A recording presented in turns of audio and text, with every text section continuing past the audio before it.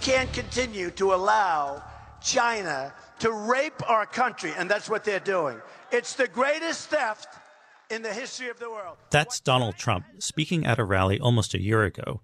His message that China stole American jobs by taking away factories and using unfair trade practices resonated so well that it helped deliver a surprise election victory.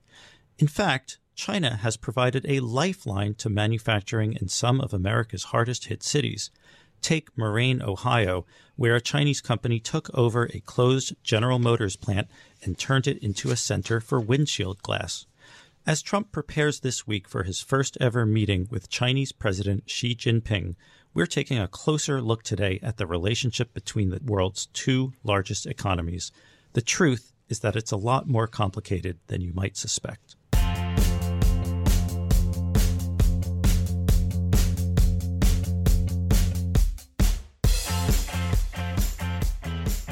Welcome to Benchmark. I'm Scott Lanman. Joining me as a guest co-host is my colleague Andrew Mayeda, a Bloomberg reporter here in Washington who covers international economics and trade.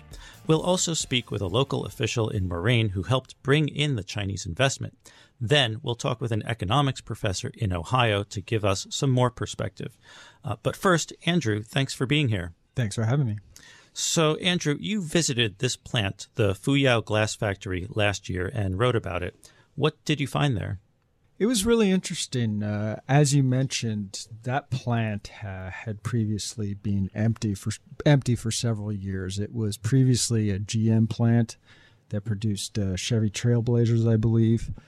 But it was closed in GM's restructuring following the financial crisis. And a Chinese company called Fuyao Glass came in and bought that facility and has since been ramping up hiring. They make car windshields there. And virtually everyone that I talked to in town thought it was a good thing. I mean, what a lot of people said was, those jobs don't pay quite as well as the jobs at GM, but it's better than an empty plant. That was the kind of overwhelming message that I got from people. And, I think it's an interesting illustration of the complexities of Chinese investment in the U.S. I mean, as on one hand, you have politicians on campaign trails kind of vilifying Chinese investment. On the other hand, you have places like Moraine, Ohio, looking for capital, looking for investors in their economies. Yeah, it really was a contrast when we were hearing all this rhetoric during the campaign season, not just from Trump, but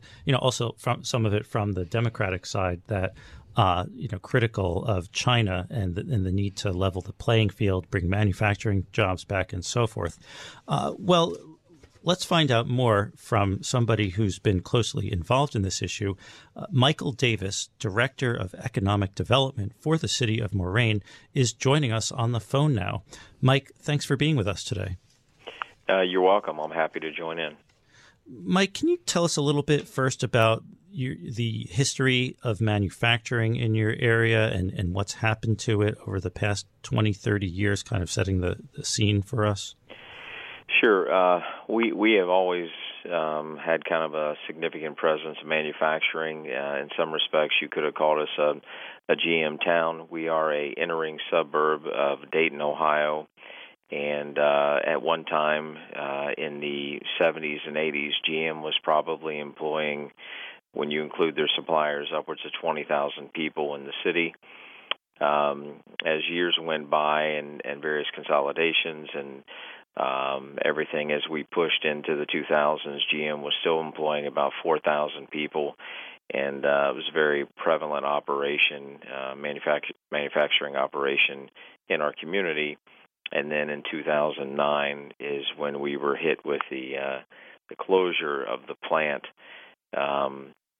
Leading to that, at the time of their closure, they were building, I believe as referenced, the Chevy Trailblazer, the GMC Envoy, the Saab 9X, and a couple other sport utility vehicles.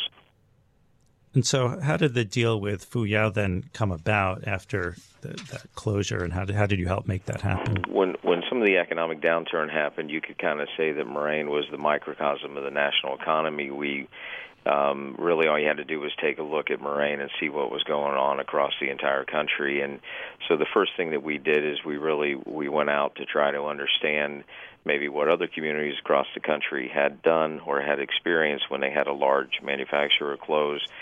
And really what we did is we said, okay, we have a talented workforce. We have over 4 million square feet of existing manufacturing space.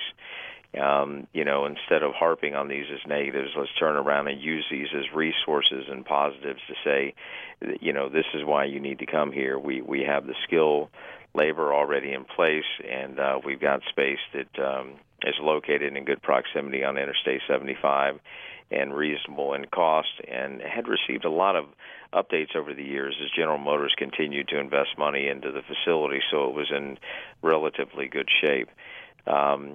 Based upon that, we just continued to try to increase the visibility, working with the state of Ohio, and we had finally, in 2013, had received kind of a state site selection inquiry for a project called Project Southbound, and that's really what led to the initial communication and the startup in trying to attract what would ultimately be Fuyao. And were there incentives involved that either Moraine or your county or the state provided? This was definitely a collaborative effort. A lot of partnership went into this, and there were incentives at the state level. And then we had to, initially I think there was about 5 to 7 states that were competing for this effort, and there was more than one site even in the state of Ohio. So the state incentives were based on those final 2 sites in Ohio, and we were still competing against Michigan as well. And ultimately, Montgomery County, the city of Moraine, had to step in and provide additional assistance to kind of separate ourselves out from the other competing site that was in Ohio. Michael, what would you say has been the effect on the community, on the local community of Moraine? As I mentioned, a lot of folks that I talked to said they thought it was a good thing that the Chinese were coming in and investing in that plant. But, from time to time, I did run into people that said, "Hey, look, sure, look back wistfully on those well-paying GM jobs with the defined benefit pension plans." What would you say the overall effect has been? I think the overall effect has been positive from the standpoint that when we did the initial attraction, it was going to be a $200 million investment and about 800 jobs. And after working with the chairman and his staff and understanding the success that could happen here, the acquisition of a glass-making facility in Mount Zion, which is outside of Chicago and Illinois, in that proximity, really encouraged the chairman to take a look at both the production for the new vehicle glass, but as well as the aftermarket. And that encouraged the second investment announcement literally a year later. The first was in January of 14. The follow-up was in January 15. And so what ultimately has happened is we now have 2,000 folks that are employed in the facility. There's been $600 million pumped into it, and that investment continues to increase. What we've seen, the overall impact on the community, is that, Moraine took a hit that was well over 40% of our operating budget, and we've now been able to really kind of infuse some of those dollars from this investment back into the community with capital improvements, road infrastructure, and various things that are a benefit to both our corporate citizens and the folks who drive into the city every day, as well as our citizens who live here. Well, that really sounds like it's been a net positive for the community. But, Mike, what about the political side of things? That anger over China really touched a vein not only in Ohio, but across the country. Trump won the state of Ohio by 8 percentage points, which really was an unexpectedly large margin. Do you think that people in your area might have less anger toward China as a result of this investment by Fuyao? That's probably kind of hard to gauge. I think a little more time would be needed to understand that. What I will say is that this investment, kind of is relatively new. And even though it's substantial and one of the largest direct foreign investments in the country over the past 10 years, at the time, I think that the entire presidential race and everything that was ongoing I don't think there was enough exposure on this investment to where it was maybe as well known to the national community and economy as it should have been. And I also think that Chairman Chow deserves a lot of credit in really initiating such a large investment that we believe, and from what we're hearing, is spurring other folks to take a look and other Chinese companies to take a look at investing here and realizing that they can be successful. Yeah, can you talk a little bit more about what it's like to work with the Chinese as investors? I mean, you talked about Chairman Chow. I mean, I interviewed him. How different was the actual experience on the shop floor than what is perhaps depicted when people think about, what Chinese investors are like?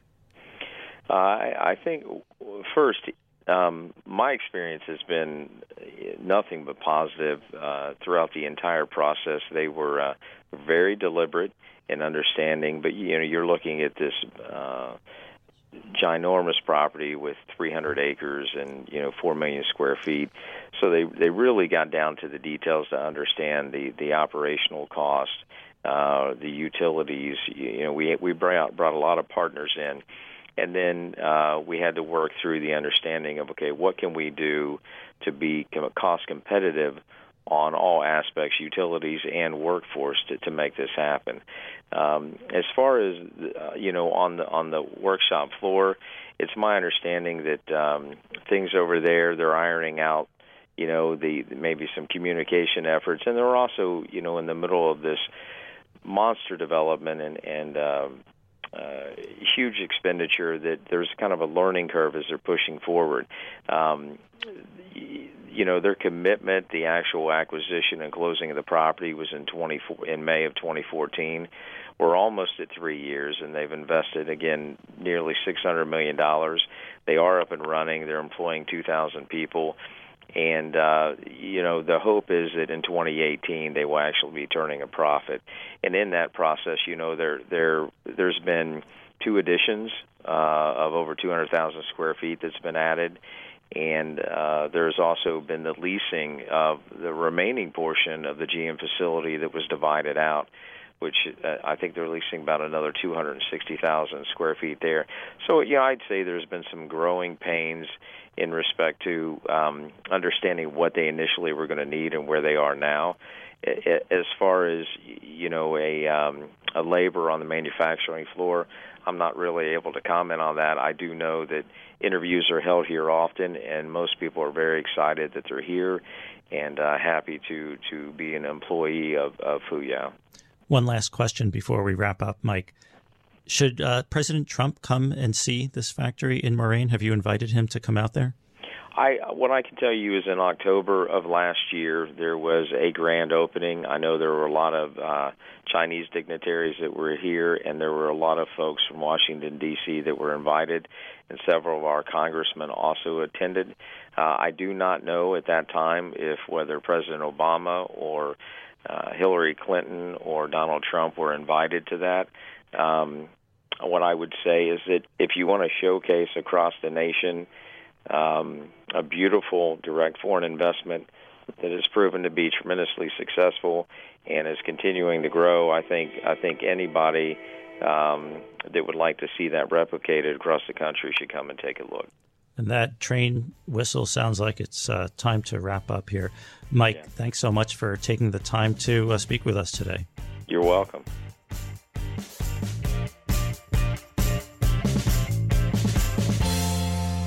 Now for some broader perspective, let's go to Susan Helper. She has been an economics professor at Case Western Reserve University in Cleveland for 20 years and also recently served as chief economist at the U.S. Commerce Department. Her research has focused on how to revitalize U.S. manufacturing. Sue, thanks for being with us today. Thank you. Now, we've been talking about the Fuyao glass factory in Moraine and hearing the story about that. How would you sum up the bigger picture with manufacturing in Ohio and across the United States in recent years? So across the U.S., we've seen since between about 1960 and about 2000, there were between 15 and 17 million manufacturing jobs and just sort of fluctuated regularly with the business cycle. Starting in 2000, there was this historic decline. We lost 30% of manufacturing jobs between 2000 and 2010. And then about 800,000 of those came back or have come back since 2000 to 2015, and then it's been kind of stable since then. And Ohio is part of that picture. There's been a general move of manufacturing both out of cities and out of the north. And so existing cities, manufacturing-heavy cities like Cleveland and Dayton and Toledo have been hurt a lot. The suburbs, less so of those cities. But overall, I think the manufacturing employment in Ohio has been slightly worse than those national trends that I've stated. So, Sue, when you talk about the decline of those manufacturing jobs, both in Ohio and across the nation, how much of a villain has China been in that decline? Well, this is quite a contentious topic. I think the best research has been done by David Autor of MIT and colleagues Gordon Hanson and David Dorn. And they found about 25% of this decline that I mentioned in manufacturing overall can be attributed to the rise of China. There's a couple other studies that find, using a different method, that find a similar decline. These studies have been challenged, but I think that it's the Autor, Dorn, and Hansen is still the gold standard. So it's a significant part of the decline is due to China. Sue, what do you make of the argument that President Trump has made as president and on the campaign trail that he can bring the jobs back to America? Based on your understanding of how the manufacturing sector works, the history of the sector, how realistic is that? So I think that jobs could be brought back. I'm not sure that any of the policies that Trump has announced so far in his administration, would be sufficient to do that. But those are two very different questions. One of the things, so 800,000 jobs, manufacturing jobs, came back to the U.S. between 2000 and 2015. And there was some analysis done by the White House Council of Economic Advisors at that time that showed that a lot of that was because of a structural change in the way companies thought about manufacturing in the U.S., partly as a result of government programs, partly as a result of changes abroad, and partly as a result of companies doing a better job of understanding their own costs. So one of the things that companies measure really well is their direct costs of factory labor, and that's the one cost that falls when you go to a country like China.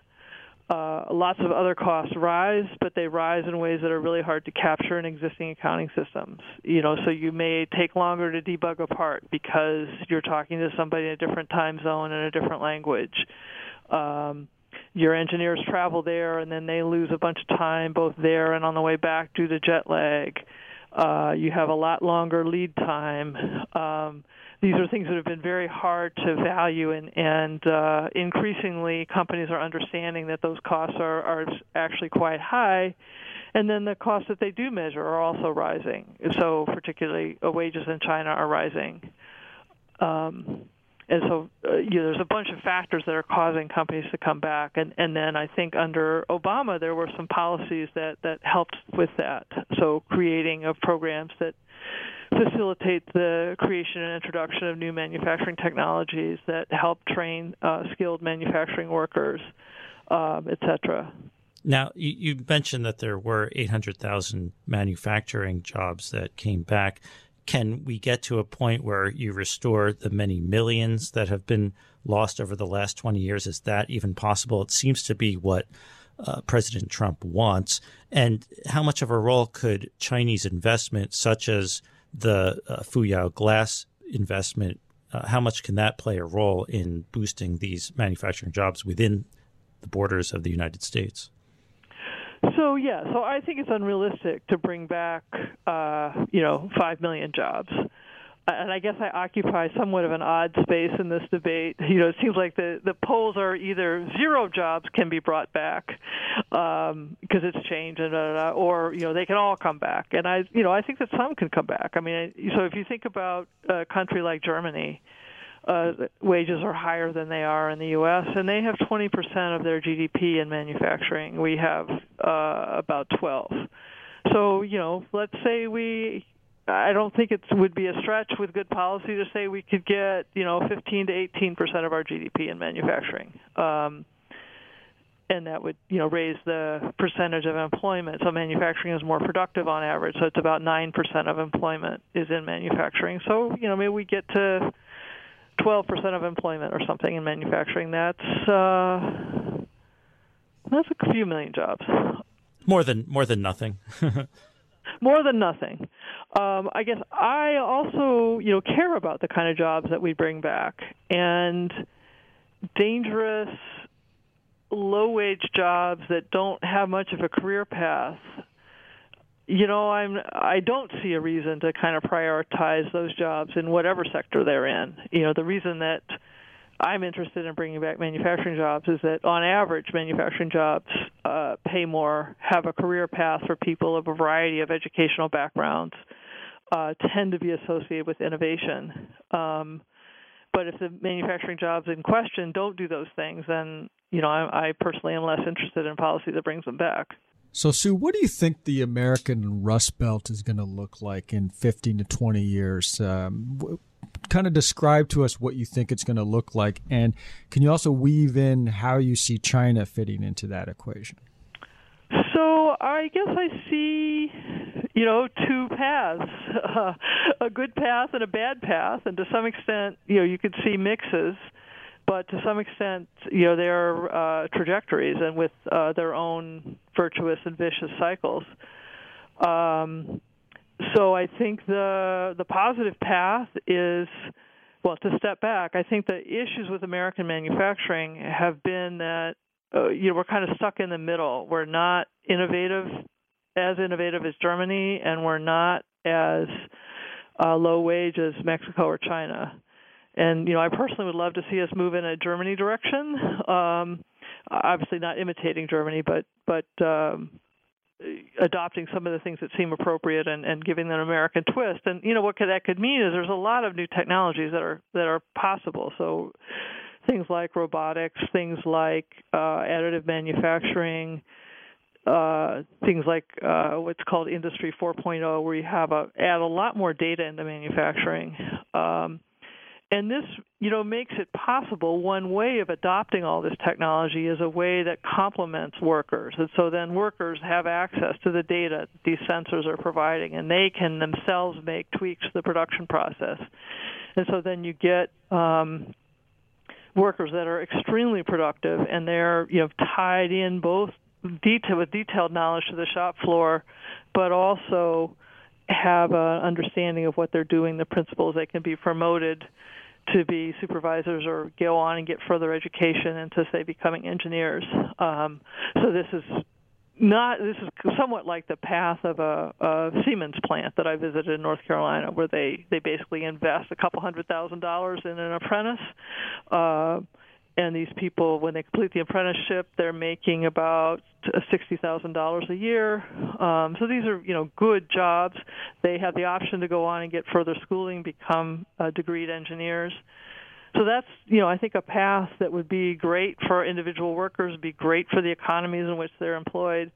I think there's another path, which is, the U.S. still has a lot of population density. It is an attractive market. As wages rise abroad in countries like China and Vietnam and Mexico, as shipping costs rise, it becomes attractive to bring assembly of heavy stuff back to the U.S. And typically those jobs aren't done in a particularly skilled way. You're just kind of snapping stuff together.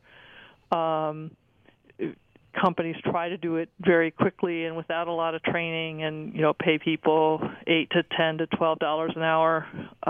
That's another path. Well, let's talk about that.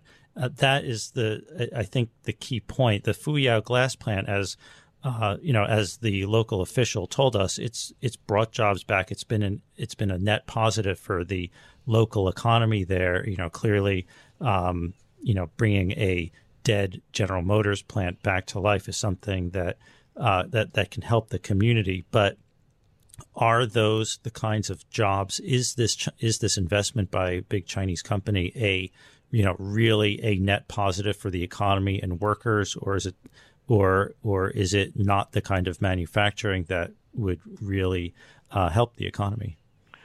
It's got elements of both. So it's paying, $12 an hour, which is above the Ohio minimum wage or the federal minimum wage. On the other hand, I guess I don't understand, so much about the path for advancement. We know that it's been a pretty dangerous plant, that, OSHA doesn't go after a lot of plants, and the fact they've had repeated investigations and paid a couple $100,000 in fines, that's, again, not typical. OSHA's fining power is quite low. So I think that we need to push harder on all employers. I think that there are attractions. I think Chinese companies have discovered, as American companies have, that if you want to supply the U.S. market, there's a lot of advantages to doing it from the U.S. And you can imagine even that plant adopting different kinds of production recipes where you have more productive workers who are well trained and able to innovate and able to sell higher end products. So I would, push, particularly before giving that company any more incentives to expand, that they, at a minimum, fully correct these safety violations. I know they've invested several $1 million in doing so. Is that enough? I don't know. And then push, let's create a career path. Let's figure out, involving workers in innovation and in debugging of new processes is a way to both justify higher wages and benefit the company. So, Sue, just to wrap up, what would you say is kind of the big picture here for Chinese investment in the U.S. economy, in particular the manufacturing sector? If I'm a worker in Moraine, Ohio at the moment, how optimistic should I be about these types of investments? Especially with President Trump and Chinese President Xi Jinping about to meet now. So I think there's reasons for the Chinese to want to invest in the U.S. It's an attractive market, and it's going to be attractive for them to supply it from the U.S. And I think it's incumbent upon policymakers to make sure that those are good jobs and that the Chinese adapt to the characteristics of the American workforce, which is more educated than perhaps the workforce that they've been exposed to in China, and that they, contribute to educating that workforce. And, I think there's a potential for a mutually beneficial relationship, and maybe pushing a little harder on both the safety and the wage questions can do that. And I think we've seen a few Chinese companies that have actually moved in that direction. All right. Well, we'll see how that plays out. And thank you very much for joining us today, Professor Helper.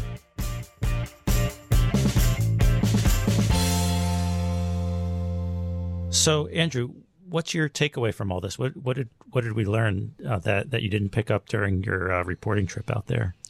Well, what I heard is that these towns like Moraine, Ohio, they want the capital. And China has deep pockets and it has lots of capital. So it's a natural relationship. It's a mutually beneficial relationship. What I took away from Sue at Case Western was that what's good for companies and what's good for a town's revenue base is not necessarily good for the American worker. Yeah, Andrew, it's really remarkable. I mean, if we could see President Trump go out there, for example, and visit that plant and get a different perspective from somebody who talked so much during the campaign about China raping this country, all the unfair trade practices, and so on and so forth. I mean, he softened some of that rhetoric since he became president. He's meeting with President Xi Jinping very shortly. But, there's definitely more wrinkles in this relationship between the two countries than most people know about. Yeah, I think he would see that some of those jobs have come back.